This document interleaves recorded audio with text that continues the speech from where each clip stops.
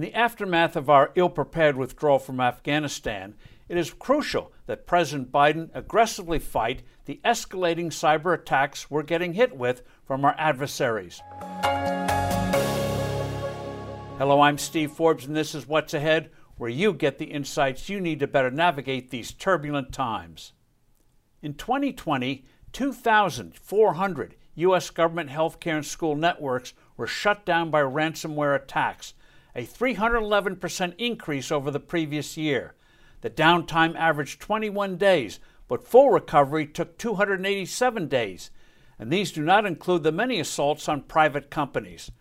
Earlier this year, we were all vividly reminded of the danger of these hacks with what happened with the Colonial Pipeline, which supplies 45% of the gas for the East Coast, not to mention our beef infrastructure, and the serious breaches revealed last December of SolarWinds, a company that provides critical IT software to numerous large companies and government agencies.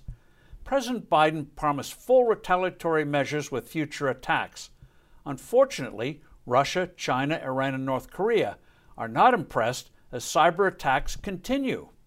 Obviously, there are a number of defensive measures that must be taken at both the private and government levels, starting with more information sharing.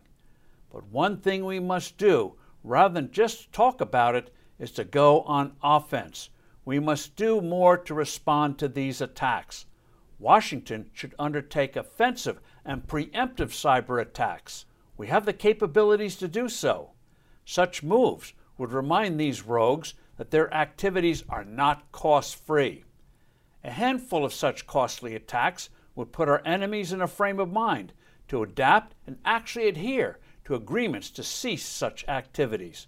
Russia, for instance, is heavily dependent on the revenues it gets from its large oil and gas operations.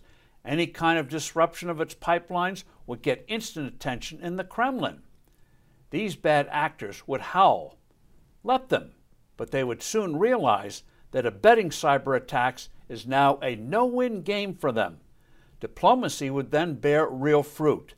The Biden administration doesn't yet fully grasp that diplomacy, not backed up with credible strength, is ultimately futile.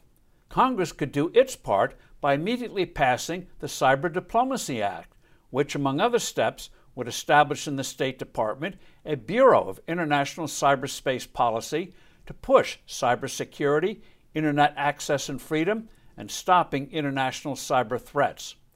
Our allies and friends would gladly cooperate with a credible approach here, knowing there's real muscle to back up efforts to establish meaningful international rules of the road regarding the Internet.